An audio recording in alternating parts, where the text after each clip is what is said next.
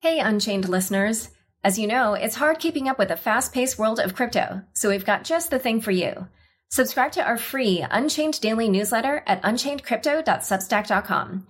You'll get the latest crypto news and original articles from our reporters, as well as summaries of other happenings and bullet points, plus our meme of the day, all curated and written by our amazing team. It's still your no-hype resource for all things crypto, just in newsletter form.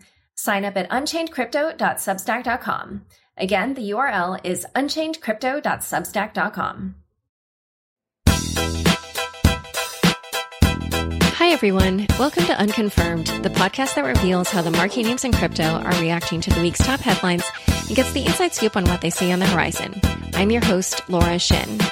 If you're making vacation plans, consider the Crypto Weekend Retreat I'm teaching with Meltem Demirors of CoinShares and Jala Jobanputra of Future Perfect Ventures in September. It'll be at the beautiful Omega Institute in Rhinebeck, New York from September 20th to 22nd. Be sure to check out the show notes for the link to sign up. Also, if you're not yet signed up for my weekly newsletter, go to unchainedpodcast.com to sign up. And don't forget that Unchained and Unconfirmed are now on YouTube. You can go and subscribe there to be alerted to all the latest episodes of both shows. Crypto.com is the place you can buy crypto at true cost. Earn up to 8% per year on your BTC, ETH, XRP, and more. Install the Crypto.com app now. CipherTrace cutting-edge cryptocurrency intelligence powers anti-money laundering, blockchain analytics, and threat intel. Leading exchanges, virtual currency businesses, banks, and regulators themselves use CipherTrace to comply with regulation and to monitor compliance. Today's guest is Lawson Baker, Head of Operations and General Counsel at Tokensoft. Disclosure before we get into the show, Tokensoft was a previous sponsor of my show. Welcome, Lawson. Hey, Laura, how are you? Good. Glad to have you. So there was a lot of regulatory news this week, but I wanted to start with one that I know you were particularly following, which is the SEC's statement on broker-dealers in the crypto space. And it was titled Joint Staff Statement on Broker-Dealer Custody of Digital Asset Securities. So before we get to the statement itself, I want to have you explain the backstory behind why this statement that they released matters. Like, what is a broker-dealer? What do they do in crypto? And what specifically were people waiting for to be resolved regarding this issue? Sure. So just kind of quick disclaimer. All of these opinions are mine and not Tokensoft, and I'm not giving legal or financial advice. But by way of background, the security token space is essentially this idea of selling investments to people that are associated with either traditional financial assets or more crypto native assets. You know, post 2017, when Tokensoft launched, there were a number of people who kind of trended towards we needed to do these sales, the token sales, to follow securities laws. And so that's really what we focused on at Tokensoft. And the market, as it trended towards following the securities laws, essentially started following rules related to private security sales and selling to accredited investors or registering their security. And one of the key issues with that is when you're doing a token sale, a security token sale, after the tokens are sold, who can hold them?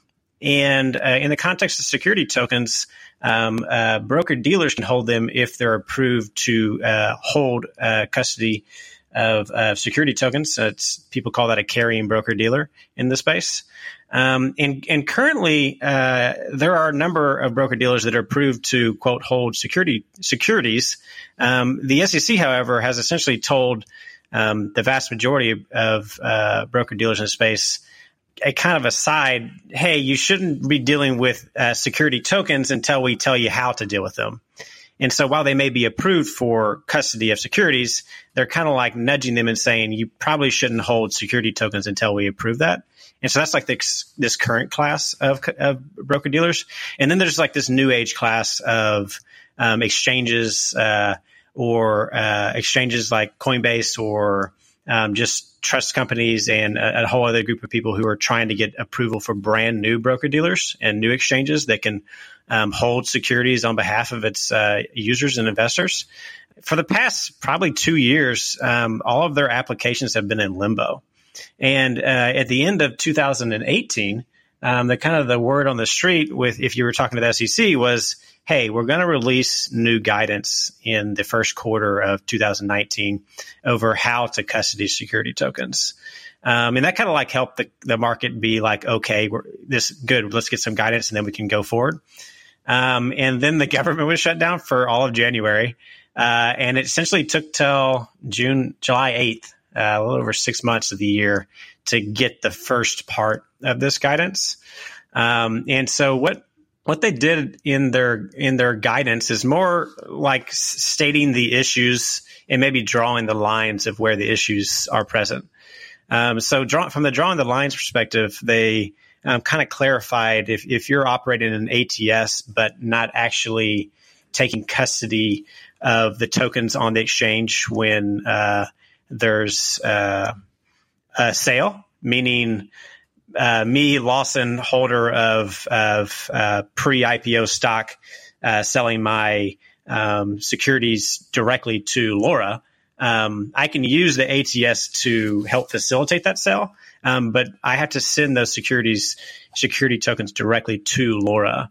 And so part of the release was kind of clarifying who is not technically subject to these type of rules, which is not really news so much as just kind of like highlighting what that looks like in the context of security tokens. And then they really focused on like, why do we care about the issues related to custody of security tokens? And it really kind of comes down to two things. One is how can, in the context of a security token and things on the blockchain, how can you prove you actually are the only entity that custodies security tokens is the first thing. And the second thing is like, how do we make sure investors are protected? And those concerns directly relate to how cryptocurrencies and how tokens on blockchains work today. With regards to how do broker-dealers prove they control security tokens, for the same way that like how would Lawson prove he owns his Bitcoin? That's a really kind of an unsolved problem, because what you essentially have is a private keys that can unlock your access to the cryptocurrencies or security tokens. You can't prove you're the only person with those private keys. You can only prove that you have a like reasonable, good process to securely generate those keys or break up those keys where you're the only one with control of it, but you can't actually prove that no one else somehow got access to your private keys. And so that's kind of this one issue that's frankly unsolved and will only be solved by well-drafted policy procedures and then auditing of it after the fact, kind of like anything else you would audit, financials or standard operating controls. With regards to the second issue is like, how do you protect investors? This really kind of comes down to this concept of like, where's the undo button? In all of traditional finance, both banks and broker-dealers, there's an undo button. If there is a mistake, the regulator knows who to tell to fix it. And the consumer or investor knows who to say, hey, you need to fix that. And so like, why would you need an undo button with regards to security tokens? It's pretty plain and simple. Security tokens are for traditional finance assets are associated with off-chain assets, off-chain businesses. And as a result, is a little bit of a different experiment than cryptocurrencies. Censorship resistance is not really a narrative of security tokens. Security tokens need what I call God mode. They need the ability to have undo buttons. And so this idea of the undo button would address things like if I accidentally sent my security token to the wrong address, or the broker-dealer accidentally sent the security tokens to the wrong address, they need to be able to fix that problem for the investor. Or if I passed away, my will says these securities need to go to my girlfriend or my heirs or whoever. They need a functional way to transfer those security tokens to somebody else. From our perspective at TokenSoft, this is a solved problem. I co-authored with this TokenSoft team, ERC 1404, which is essentially a security token standard that both implements the transfer restrictions associated with security tokens, which aren't present on normal cryptocurrencies, in addition to giving the security token issuer for unregistered securities or transfer agents for registered securities God mode. If there's a mistake, there's a button to fix it, essentially. And so for the companies that were kind of waiting in the wings for this guidance, do you feel like what was released this week is enough for them to proceed? It's kind of no news. The fact that they put it out was nice. I think there was some internal conflict for them to be able to put something like this out. Now that it's out, in addition to, I think we're going to talk about later, the Reg A, the first Reg A approved with Blockstack. I think we're unfreezing. The SEC is unfreezing now. I think probably if you're thinking in their mindset, first they need to release what we think the issues are. And then they're probably going to either follow that up with more direct solutions over like what they expect custodians to do, or we'll just start seeing approvals. So all of these applications for carrying broker dealers are going to probably start getting approved. So I know a number of exchanges applied for it. The Anchorage startup in the space applied for it. There are a number of startups and exchanges and even established financial institutions that are asking for permission, even if technically they can hold securities. I think we'll start to see potentially approval now that we have this kind of first guidance out. All right. Well, we'll see what happens. We're going to discuss Blockstack's Reg A plus ICO and also the Libra congressional hearings next week. But first, a quick word from the sponsors who make this show possible. Will the world follow France and advocate banning privacy coins? Will government-backed stablecoins become the new fiat? Are distributed and peer-to-peer exchanges just a flash in the pan? The answer is maybe. Virtual currencies can flourish and create a new, private, and more versatile economy. But that grand vision can't happen without keeping crypto clean. And that requires support of governments and accountability for bad actors. Privacy-enhanced compliance using cryptographic controls has the potential to preserve anonymity without compromising legitimate investigations. CipherTrace is working on this vision of the future. Sign up to stay up to date on the Privacy Enhanced Compliance Initiative and receive authoritative crypto AML reports quarterly. www.ciphertrace.com/keepcryptoclean. Crypto.com is the place you can buy crypto at true cost. You can buy over 40 coins at the lowest possible prices with no fees and no markups. At Crypto.com, we grow your crypto for you too. You can earn up to 8% per year on BTC, ETH, XRP, and more when you deposit in any of the 1-month, 3-month, or flexible terms. Download the Crypto.com app on iOS or Android now. Back to my conversation with Lawson Baker of TokenSoft. So before we move on to Blockstack, I just have one last question, which is when I was reading the SEC statement on broker-dealers, there was something about some of the wording where it made me think that this regulation, and this is not a thought, this is a thought that I've had before as well from reading some of the other guidance, where reading this statement, I also, thought, regulation broadly might push the industry further into a sort of peer-to-peer / non-custodial direction. Do you agree with that? Yeah, I think that's exactly what the technology allows for. When you read the release, they were talking about in the context of when there are peer-to-peer type transfers, i.e. the broker-dealer is not actually custodying the tokens in between, then they're basically saying that's not what this is talking about. So if you're at SharesPost ATS or Open Finance ATS or any of the other ATSs, which is alternative trading system exchange in the space, unless they're approved for custody, they can't escrow the transaction. So I can't send it first to them before you send the money to them, and then they release both sides. It just has to go between either a trust company, which is not under SEC jurisdiction, could do it, or it would have to go peer to peer. I would have to send it directly to you. Yeah, I think that's kind of how the market's been operating today. Without approval, peer-to-peer is what's frankly been necessary in most contexts. For most of these. It's pretty cypherpunk of the government, I think. Yeah, I'm okay with that. All right, so let's now talk about the big news this week regarding Blockstack with this first regulated ICO. And at the moment of recording, they haven't announced whether or not they sold all the $28 million worth of tokens on sale, but they have been tweeting that they kept having to spin up extra servers and stuff due to demand. So what effect do you think that this Reg A Plus offering by Blockstack, and now there's another one that's also been approved, what do you think that what effect do you think those will have on the ICO phenomenon? Will we see more crypto projects go this route? Definitely. Blockstack's a really cool project that I've been following for a few years now.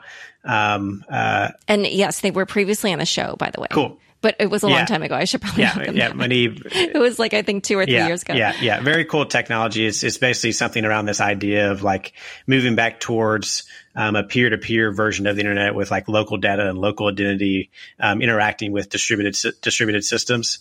It's a very cool project.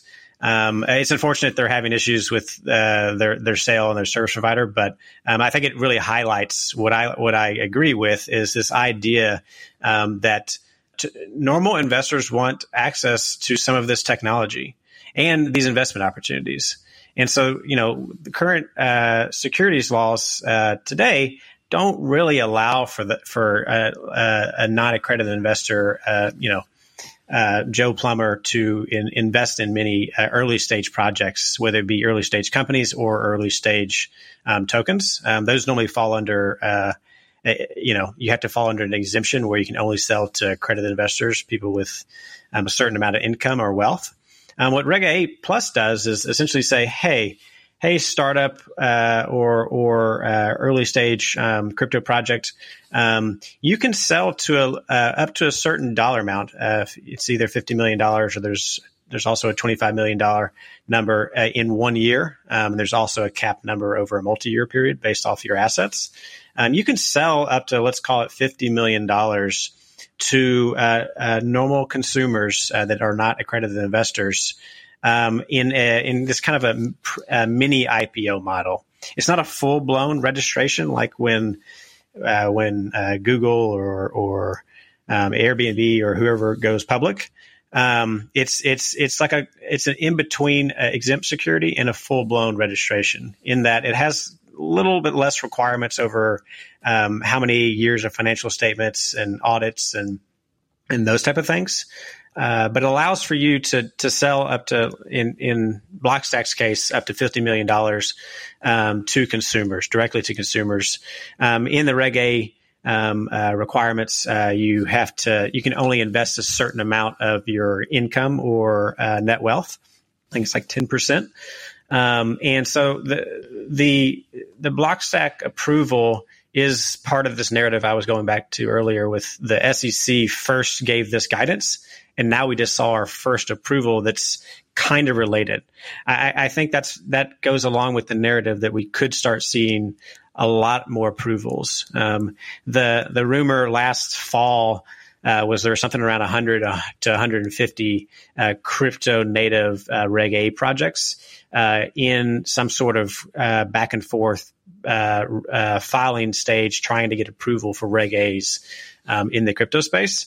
I don't know how many of those are still around because there's high quality projects and there's not always high quality projects. But I know at TokenSoft we've been talking to a lot of people and are ready and can already support Reg A offerings. And we expect there to be a whole bunch more that are going to go live now that we start seeing the first few kind of come out.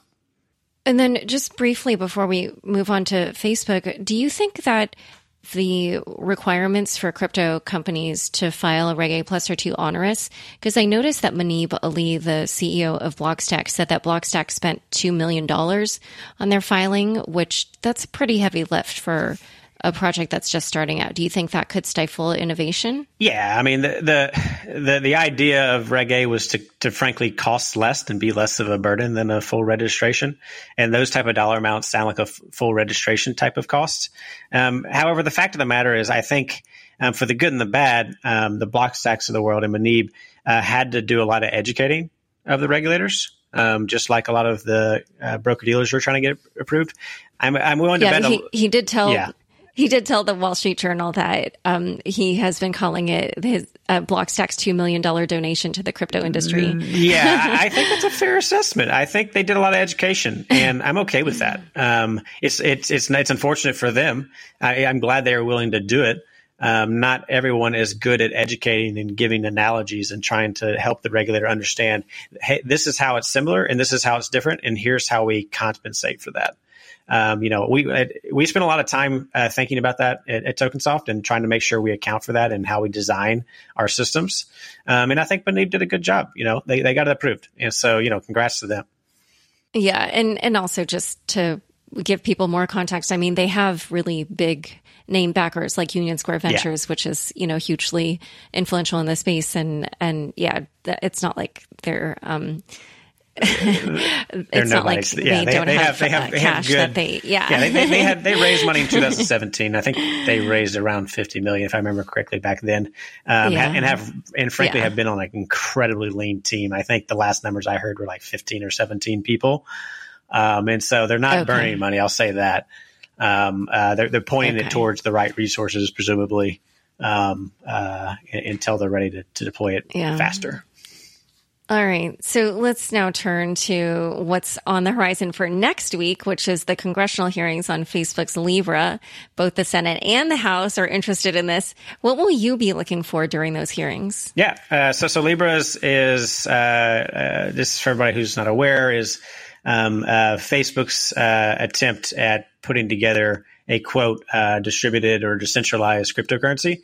It's a little bit of different structure. They are looking for 100 partners to be part of the validation system and consensus system of the Libra blockchain. And those partners are essentially, they've said we want them to be well known, capitalized, and should be brands consumers trust. And these brands and these companies will help secure the network and secure the funds. In addition to they have I believe it's a Swiss foundation that will hold in it a basket of government fiat currencies, and so the Libra token is quote backed by a basket of U.S. dollars and euros and pounds and maybe even the Chinese yen. I forget who's the entire basket. No, it's the Japanese yen. It is. Mm-hmm. Japanese yen. Okay. Yeah. Mm-hmm. So that's the idea. It's basically this idea of a cryptocurrency backed by a basket of assets, supported and, quote, secured by 100 different entities. And so, as you're well aware, the House Financial Services Committee, when they heard the Libra announcement, basically said, Hey, Facebook, you need to get our approval or talk to us first before you do that. And their concerns are a number of concerns, if I'm a guessing man. Most of them are probably a little bit of like overflow from just Facebook concerns. So things like privacy and too much control and how big and how much can Facebook influence. I think as we saw in the prior elections, people believe there was influence that occurred on Facebook with the elections. And so the question is, do they want potential new type of money to be influenced by Facebook or things that happen on Facebook? In addition to, Facebook's got a lot of consumer data. And so they're very concerned with like people's financial lives be associated or attached to their financial lives. Is that something? Go ahead. Given this context, like, what do you think the likelihood is that the regulators will keep Libra from happening? Can they keep it from happening? I think the social pressure is probably more will have more of effect than what, from a regulatory stance, they can do. I think they probably have a pretty buttoned up structure of how they can do it. The question is, do they think they have enough social pressure to allow them to do that? I'm pro the Libra project because I'm pro attention on cryptocurrencies. I believe the Libra project is similar to stablecoins and is probably a little bit different of experiment than things like Bitcoin and truly crypto native assets that aren't associated with off-chain assets or off-chain entities. So I think attention on the space is okay and is good. Yeah, I mean, will I it guess get approved? I don't know. One thing is, yeah, I just feel like the timing for Facebook to do this, it's like their kind of popularity, at least in the halls of government, is probably at somewhat of an all-time low. And so in that regard, it just feels like, oh, yeah, okay, so maybe Libra might be a good project, but, is this the right time? But one other thing that 100%. I noticed this week was the former governor of the People's Bank of China suggested that China should do its own version of Libra. Do you think that specter of like a digital yuan will pressure the U.S. or I guess other non-Chinese regulators to allow Libra to go through? Yeah, that's a good point. Mason, the CEO and one of the co-founders of Tokensoft, wrote an open letter to the head of the Financial Services Committee in the House that basically said, hey, we understand your concerns. And we also understand your concerns that should these type of projects be banked in Swiss foundations. And part of Mason's call was hey, you should open the doors to the U.S. to cryptocurrency projects like Libra, like Blockstack, giving clarity around things like Ethereum and Bitcoin, because if you don't, other countries will compete.